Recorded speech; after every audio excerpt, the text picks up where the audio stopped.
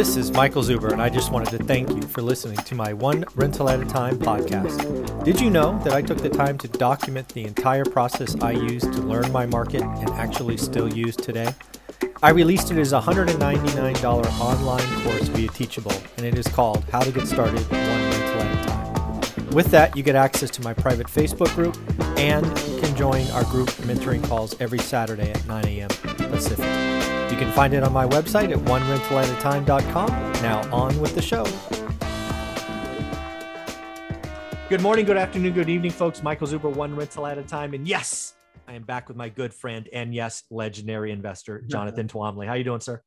I'm good, Michael. How are you? I'm doing well. So thank you for going through my deep dive of 06 to 21 residential.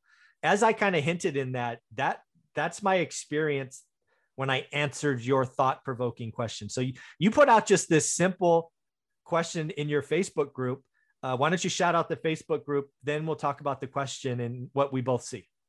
Yeah. So my Facebook group is called the Multifamily Investment Community.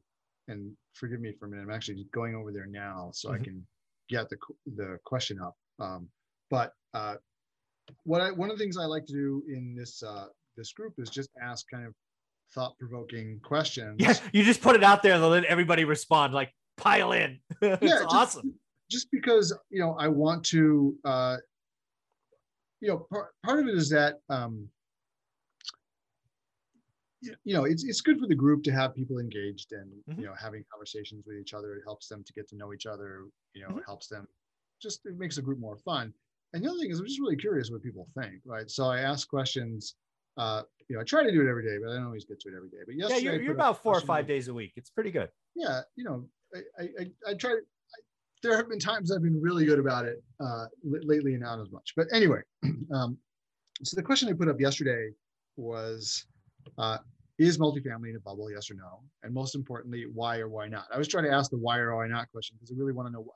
Because otherwise you get a bunch of answers like no, yes, that's not helpful. Yeah, so I want to know why people say it is or it isn't. But I asked the question because if you've been following the multifamily markets, the cap rates are and have been for quite some time at all-time lows. And what that means is it costs you more dollars in purchase price to get the same dollar of yield, right? So to get essentially, when I started investing, looking at C properties, these are like your older 40 years or older properties in smaller markets, you had to pay basically $12 to get $1 of income. Okay. Now you have to pay 20 right? Or more. Yeah, or more. Yeah. Maybe even 21, right? And so that has pushed the market in certain directions. And one thing, the question is it a bubble? And at least in my mind, it's a bubble if it's not sustainable, right? And it's a little hard for me to kind of get my head around the idea that like we just went up in a phase shift to higher prices and they're just going to stay that way forever. Now, could happen. Could happen, but it hasn't happened ever before. And we've always, reverted to the mean cap rate over time. So, I haven't had the chance to go do kind of the analysis that you have done. But maybe we should stop it here. I mean, how could we sort of phrase this conversation? Yeah, I want to reply with what I came back with, and then I'll kind of summarize other things I saw in the responses without calling out names. So first off, as I indicated in my very biased residential background, the pain that I saw up close and personal with family, friends, and other investors, in my opinion, was caused by people getting yes answers to deals that didn't make sense. Yeah. Right. And I'll use the example of my very first property that I sold at 264, right? The buyer was an investor who got a 2-year teaser loan, basically to make the unit break even. And then after 2 years, the payment essentially went up 150%, more than double. Yeah. And the idea at the time was, don't worry about it. I'll refi out or I'll sell to the next sucker because real estate never falls. So I've been in that environment. I blame the loan products and then the greed of investors that believed a story that just wasn't true, right? Real estate doesn't go up forever, right? So that's my baggage, my personal experience and scars or what wisdom, whatever you want to call it. So that unfortunately is what I see going on in many, not all, many real estate deals today that come across my plate, right? I'm an accredited investor. I get deals that come at least daily, if not several a week. And a lot of them are relying on, again, what I consider a bad loan structure, IO periods, what I'll consider too short term for, large unit counts, 2 and 3 years. They have what I consider to be too much greed on rent growth, too low expenses. I mean, I don't see anything going on good in a lot of the deals that I see, but the loans are still getting yes answers. And why is that? Well, just like builders build, lenders lend. And I believe they've adopted some very unhealthy practices in multifamily. So I unequivocally said that, yes, multifamily isn't a bubble. And then I got called out by someone. All right, smarty pants, are you selling? And I gladly replied with, hell yeah, I'm selling. If you want to overpay for anything I own, I'll gladly sell it to you. So, I mean, when I a couple of years ago was talking about the bubblicious nature of the multifamily markets, people asked me, are you selling? And I did. Yeah, absolutely. I remember. I think the decision was a correct one because nobody could have predicted COVID and the effect that it had on the multifamily market. There's a lot of evidence in hindsight. I kind of thought this was happening, but I had no real solid evidence of it. But looking back, there's some evidence that we actually started going into a recession January of 2020. Yep. Right. So, and then COVID just sort of masked everything. Yeah. Agreed. So it's very hard to kind of. This was out of left field, and it wound up with the kind of happened. It did what nobody thought it would do. Everyone thought it would cause the crash in multifamily, and actually it went the other way because interest rates went so low and everything else crashed. Everyone piled into multifamily. Now let's kind of talk about this a little bit because the lending picture in multifamily is a little more nuanced than that, right? So the lenders have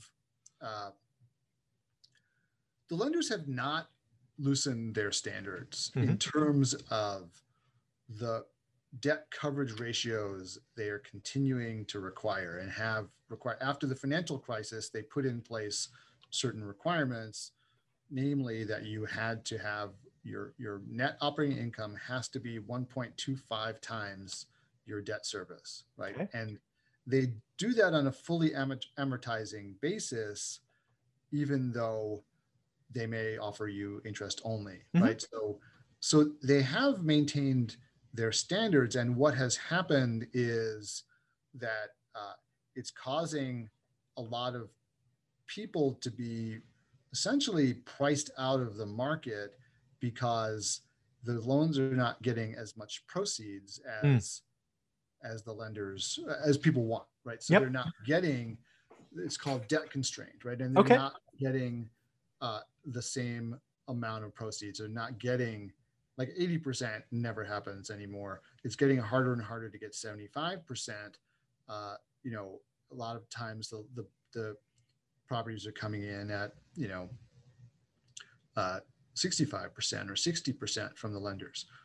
So, that means that your debt service payment is being held down. So that's the low interest rates may allow, like just in single family, allow people to pay more because that debt service, of course, is smaller. So that has driven pricing for sure. And a lot of what's happening, properties maintaining their pricing is dependent on interest rates staying low for long enough for you to cycle through, right, and refinance. Exactly. So that is a big risk in multifamily, right? Because if interest rates go up, it is going to become even harder to finance your property. However, there's also so banks are not the problem, let's say, in this case, right? However, what we are seeing is a lot of non-traditional lenders stepping in, offering more proceeds, and then there's also, the interest-only periods that banks are offering now has allowed a lot of people to go in and say, okay, look, this barely meets the, when I started out, the rule was you did not want to go into a deal unless that deal, your debt service coverage ratio was at least 1.5 and Oh, wow. preferably 1.6. Ooh. Because if it was not that high, you as a sponsor were not going to make any money, right? And you were going to have a hard time paying your investors. So you really wanted to go in at that kind of debt service coverage ratio. Now, and of course the banks were happy with that. Oh yeah, of course. Big cushion over what they require, over the cushion they required. Now what's happening is people are going in at that 1.25x, right? But but they're using IO in order to actually make some returns to their investors, right? And also the big hope is, oh, you're going to do a value add, and then you're going to get your debt service coverage ratio up to where you want it to be so you can make money. And a lot of it is sort of like a hope and a prayer, right? And as a result of that, what you're seeing is you're seeing properties that are very, very common now in the market where, it used to be you had your value add guys and then you had your like stabilized buyers, right? You had the people who wanted to take a little extra risk, get a little extra return, essentially flip the properties, right? And make fast money and then hand it off to somebody who's going to own it for, through the cycle. So they're going to hold it for 5 or 10 years or maybe forever, right? What has happened, and in that situation, those value add guys did a value add. They finished the property, right? Their plan was 1 or 2 years, we're going to completely rehab it and we're going to reposition it and sell it as a different product than it was when we bought it, right? Now, what you see is a lot of those guys are going in, they're starting their value add and they're realizing that it doesn't add up. Right? Doesn't pencil. Yeah. And so they're selling because they're getting crazy offers, right? So they're not making the cash flow that they anticipated, and they really can't afford to wait to do the whole value add and finish it because they just can't, right? Yeah. Or they're getting these offers where they're like, we have to take these offers because this is money in hand, and like waiting another year to finish the value add, they can sell it as a hope now, but if they finish the value add and the rents aren't there, right? And the NOI isn't there, and there's no like teaser, like, hey, this could be really good for you, they know they're not going to sell it for what they want. So they're renovating 20% of the units, and then they're putting it on the market as a proven value add, which means, look, we got rent bumps on these 20% of the units, right? You can too, if you go and do the rest of the value add. And oh, by the way, you're going to pay me the post value add renovation value on the whole thing of the property, but you still have to do the value add and spend the money on it, right? And people are going for that deal. And then what happens is the next guy does 20% of the units, right? And it's the same thing. Or I have seen deals now marketed as value add 2.0, which is also the seller went and did the whole value add, but now if you go do the whole value add all over again, you can get even more rent growth. Right? Yeah. Supposedly. Which, these are so similar to the hysteria of 2006 in residential. It's funny. It's just a different numbers. But I'm not even done yet. Oh my goodness gracious. So that's one thing. What the other thing that you're seeing is now buyers can't get the proceeds that they need on these loans, right? Yeah. And they're not allowed to put additional debt. So that one of the things that happened in the last go round was that people were buying, the banks were allowing people to take 80 or 85% leverage, right? And then they were going and getting a mezzanine loan to go, which is essentially what a second mortgage is, multifamily, right? And they'd levered up to like 93%, right? So, and they had to do that because the cap rates got very compressed, and to make your money work, like to make your returns where you wanted on your equity, you had to lever it up. Now the banks put an end to that after 2008. And then actually that is one of the things that can now, the multifamily loans are typically non-recourse, but they have some triggers that can make them full recourse against you. And one of them is putting additional debt on the property. Ooh, yeah. Right? So you can't do it anymore, but there's always a back way to do this. So one of the ways that people are doing this is they're they've invented what's called preferred equity, which is basically mezzanine debt. Oh, Jesus. We're doing it again. Basically mezzanine debt, but it's structured as equity, called equity. It usually has some kind of like kicker on it. Yeah. And so there's no, it's not a lien on the property, right? Yeah. So if you can't default on preferred equity, right? Right. Of course. So they can't foreclose on the property if you don't meet the preferred return. However, they are standing in front of the common equity. Absolutely. In terms of payout, right?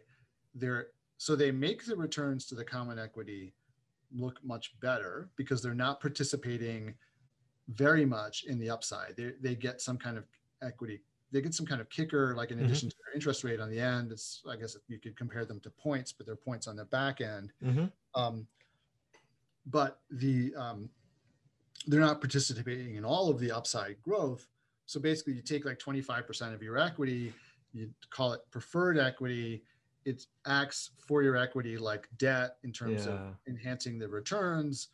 But it makes your common equity more risky because now there's like another mouth to feed. And the private in these, the preferred equity investors tend to be very, very sophisticated folks with very deep pockets, and they know exactly what they're doing, which is they're saying, hey, this is great.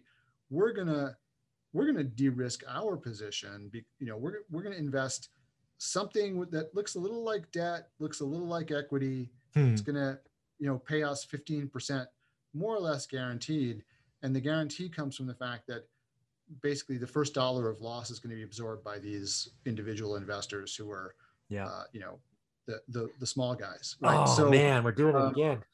So there is, it's kind of like leverage, just not exactly, like I said, it's not debt because it can't foreclose on it, but it is risky to your common equity because it's another mouth to feed ahead of you, right? And oftentimes these private equity arrangements require some kind of takeout after 2 or 3 years, and through a refinance or through something. And honestly, I'm not sure what happens if you can't take them out, right? Like what kind of rights they have, whether it could be the rights to take over the management of the deal from the sponsor. Probably, yeah, right? Something like that. So this is going to be bad. Now, you, oh man, you, Mr. Common Equity guy, like now your deal is being run by somebody who didn't sell you the deal that you don't know. Yeah. If it gets to that, right? So, and who basically doesn't care about you, right? Yeah. Because they're just protecting their interests. Yeah. And frankly, you were just a means to an end for them to enhance their security and their return in the deal. So so we're seeing a lot of this, and all of this depends on interest rates staying where they are. Now, I want to kind of preface this. Now, I've seen a variety of preferred equity, which I think is much better for your common equity investors, where it's like some big private equity group that comes in and does preferred equity, or some family office, but where the sponsor is saying, hey, I'm going to create 2 groups of shares. Sure. For common equity. One of which is just regular equity, and you're going to get a lower preferred return, but you get upside. And the other one is, basically you get no upside, but you get a higher. Yeah. A and B shares almost. Yeah. And you're high, and it's always A and B shares, and you're higher up in the order, right? That's a little better for everybody because it's just allowing the common equity shareholders are basically on the same footing, and they're just choosing how they want their return. And like, if they want a little more risk, and more return, a little less risk, little less return overall, but more upfront. That doesn't bother me as much. No, not much. As long as it's upfront. Yeah. But a lot of this kind of mezzanine on the side, it's equity, not debt, but it feels like, that's. So back to the original question, is multifamily in a bubble? I think what I've just heard is I believed it was before, and now I really believe it. Now there are deals that look good and all of that, but when you talk generally, oh my God. But on the flip side, there are still some other things that push against it being a bubble, right? Okay. So I think like the debt, sure. This on the financial side of things, it's looking it's looking a little scary, right? Mhm. And as I said, it all depends on interest rates staying where they are for a long time, or staying close to where they are. I mean, if they Yeah, move up a point, no one's going to die. But I mean, if they go up a couple points, which they could, you right? could. Yeah. Um, then it could be really tough for some people when they have to refinance if they haven't had enough rent growth over time, Yes. right? So um, the so it almost kind of forces people into a value add situation because they're buying very pricey deals. They have to get the rents up, right, in order to protect themselves from when they have to Hmm. refinance, so that they can guard against any kind of interest rate increases. If there's no interest rate increases, they're going to do really, really well on the deals when they sell Hmm. because cap rates will still be low. But they need to be thinking, if they're smart, they need to be thinking about that downside protection. Okay, but so the other thing that's sort of working against the idea that there's a bubble is similar to some of the stuff that you've talked about in your last, the last session of today's Yeah. video, where there has been a shortage of construction for a long time, right? And Agreed. there have been fewer apartments constructed than necessary for quite a while. Hmm. And the concentration of what the thing that's really kind of striking is that where apartments have been constructed has been very concentrated as well. Correct. So there was, now I haven't seen the statistics for a while, but a number of years ago, more closer to the beginning of the cycle, something like 50% of all new apartments were being built in just 12 submarkets around the country. Yeah, I saw that. Yeah. So you talk about like concentration, and that made those markets risky, and they're the usual suspects where you think about where everybody is flooding in. But around the rest of the country, it meant that there was a real shortage of apartments. And I think that there are definitely markets around the country that still have a shortage, right? Of course. The But I think overall there has been, absorption has been strong. It's pretty much been like, if you build it, they will come kind Mm. of market. Household formation has recently been rebounding, right? Hmm. You have had the home ownership rate go up. Hmm. So, the growth in the number of renters has tailed off. And part of it is because people are now moving, the millennial generation is moving into that home buyer Hmm. Age. uh, Yep. demographic, right? So that poses a little bit of a threat. But apartment construction has been behind household formation and behind population growth for quite some time. Now, Agreed. we're at the point now where that may be shifting, where because we've had, I think this year, there were not a record number of starts, but the highest since the 70s, basically. Yes. We have a huge number of apartments being started now. And what that means is that, the, the real estate cycle for multifamily is basically the construction cycle. And what happens is, it's at the beginning of the cycle, it's very hard to get lenders to lend because they're all scared because they just went through a crash. So nothing gets built. And then as people feel safer, they start building more, lending more and building more and lending more and building more. Hmm. And then at some point, they build so much that they can't fill it up. Hmm. And then there's a crash, right? And people start defaulting on their loans, and and then banks stop lending. And then, the whole thing waits until those properties are fully absorbed, and then the whole thing starts all over again. I think one of the reasons why this cycle has been so long is because they haven't been able to build enough to have oversupply. Right. Right. And so that's been why it's lasted so long. But at some point, you get into an oversupply situation, and especially I think in some of the markets where it's much easier to build than it is in, say, New York or San Francisco or what have you. Some of the southern states where it's far easier to build stuff and people are just throwing buildings up. Yeah. That's where it's most likely to happen, and it always happens. Even though it's sort of, we've talked about this before, like, if enough people are attracted to an investment because they perceive it to be low risk, eventually they make it risky. Right? Oh, of course. So because the demand for it outstrips the fundamentals, right? And so that is likely to happen. Well, I wouldn't say likely to happen. It is more likely to happen in some of those markets where the ideal is, the population is growing so fast here, construction can't keep up. Like eventually it will it always does. I mean, like Atlanta is a market that's been famous historically for overbuilding in booms and then having really bad crashes. Right now, it's kind of a darling of multifamily world because there's been so much population growth. But Atlanta has always had population growth, right? It's not like this is a new phenomenon. It's had really strong population growth for decades, right? And they've still managed to overbuild during booms, right? So we'll see what happens during this cycle. So far, it hasn't happened, but some of the likely suspects for overbuilding, and it kind of was looking like this at the beginning of COVID in a few places where they were starting to have some absorption issues, were like Austin, Texas, right? Dallas, Fort Worth, some of those markets where they've just been so hot for developers and syndicators. That's where the trouble is likely to start. I think ironically enough, like New York and San Francisco may be better off and may be able to better withstand something that's coming simply because it's just so freaking bloody hard. Yeah, exactly. Yeah. That they didn't have as much supply on the market. So yeah.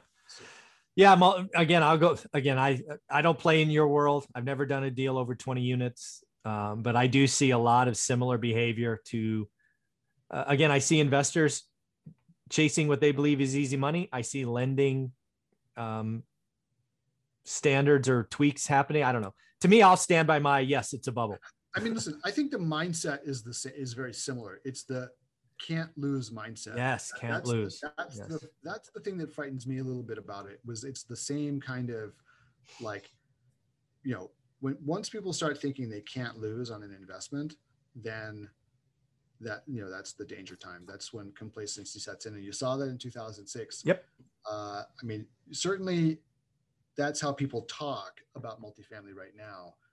I don't think that necessarily guarantees that there is going to be a crash, or that if there is a crash, it's going to be like dire, like it was in because of all the other stuff that we've talked about. The banks have maintained relative, discipline, and the